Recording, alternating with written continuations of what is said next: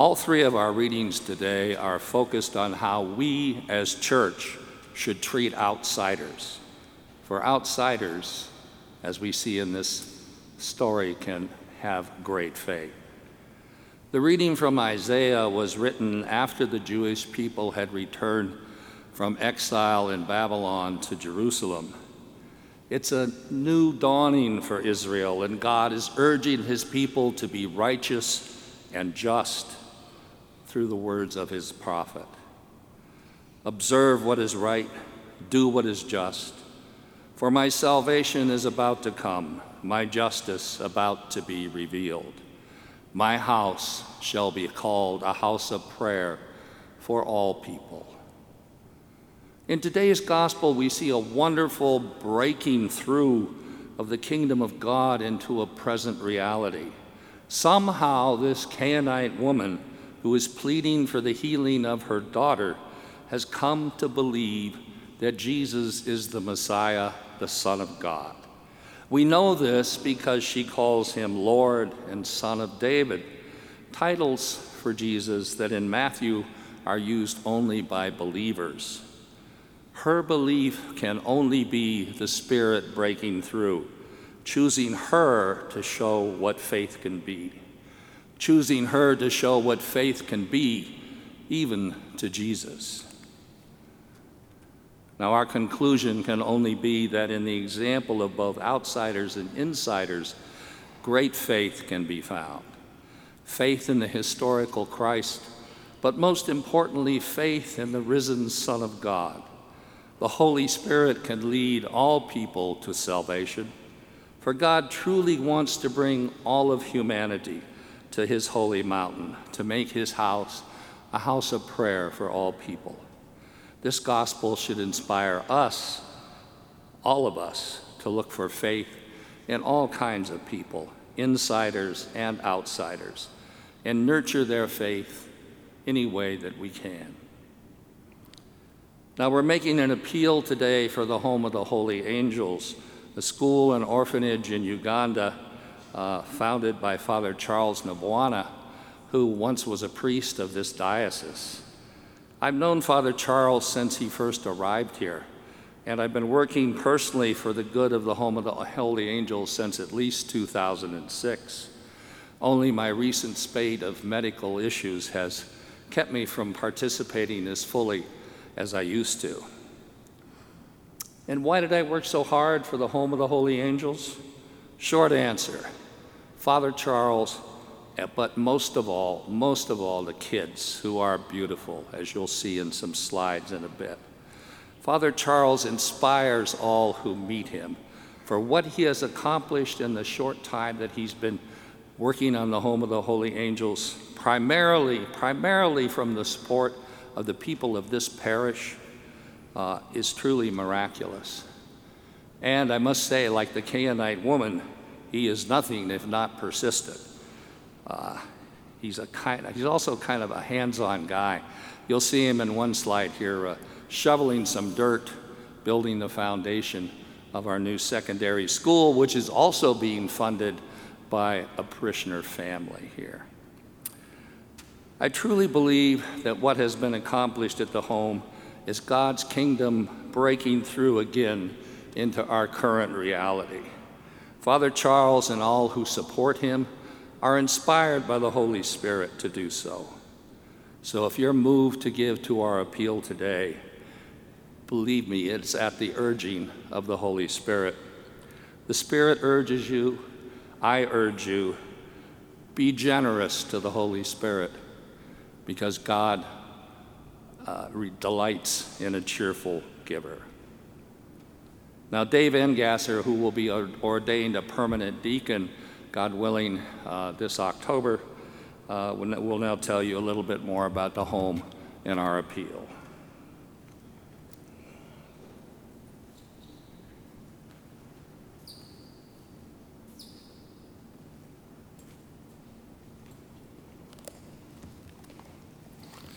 Thank you, Father Walsh and Deacon Bob. Like Bob, Deacon Bob, I've been helping out with the Home of the Holy Angels for a number of years now.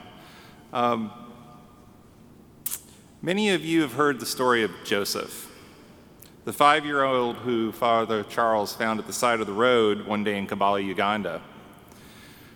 Through Joseph and his needs, God revealed to Father Charles his life's mission: to found a home and a school for the children of Uganda who had been orphaned by the AIDS epidemic. With your generous help over these years, Father Charles has built the Home of the Holy Angels for these children, and he continues to operate it and expand it. Joseph's now 16 years old, still in school, still being supported by the Home of the Holy Angels, as he prepares for his future in adulthood.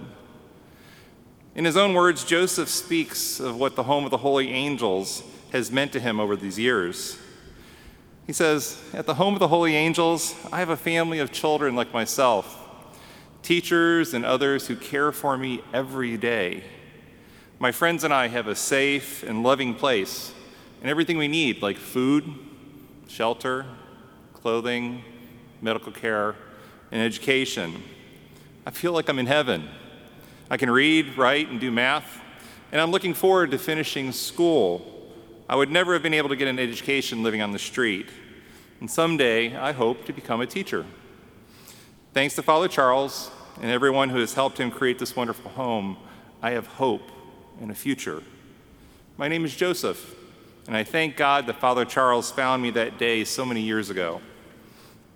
Now, normally Father Charles would be here to make this appeal to you, but with the global health challenge, he's been unable to leave Uganda. And so Father Walsh, Deacon Bob, and I are here today on his behalf to ask you to support him in his ongoing efforts to care for the children at the Home of the Holy Angels. Let me tell you a little bit about it. Like Deacon Bob had indicated, we were able to actually finally open the school of the Home of the Holy Angels in 2010 and to begin caring for 25 children at a time, among whom also was Joseph. And today we're caring for about 200 children who would otherwise be alone and living on the streets. And the school is really cost effective. For about $1.60 each day, the cost of a medium McDonald's coffee, we're able to provide one primary school child with a safe and caring place to live, with food, clothing, medical care, and education. But even more importantly, at the Home of the Holy Angels, we help to restore the sense of family that these children lost because of the death of one or both of their parents. And for $2.50 a day, we're able to do the same for a secondary school child, the same caring place to live, food, housing, medicine, and an education. But we're moving towards being able to provide secondary school education that they need in order to be ready to go into trade school or a university education. The Home of the Holy Angel provides for these school kids with the means to where they can eventually care for themselves as they enter adulthood and live on their own. Now, like the rest of the world, Uganda has been hit by the COVID-19 pandemic that we're all facing. The global health crisis has definitely impacted this ministry significantly. You see, the lockdown in Uganda is much more severe than what we experience here in the United States. Movement within the country has been limited almost entirely to trucks, both within the country and neighboring countries. And because of these travel restrictions and the great distances involved and the numerous roadblocks throughout the country, access to groceries, pharmacies, and other necessities has been severely limited. Not only that, the costs for these have risen greatly.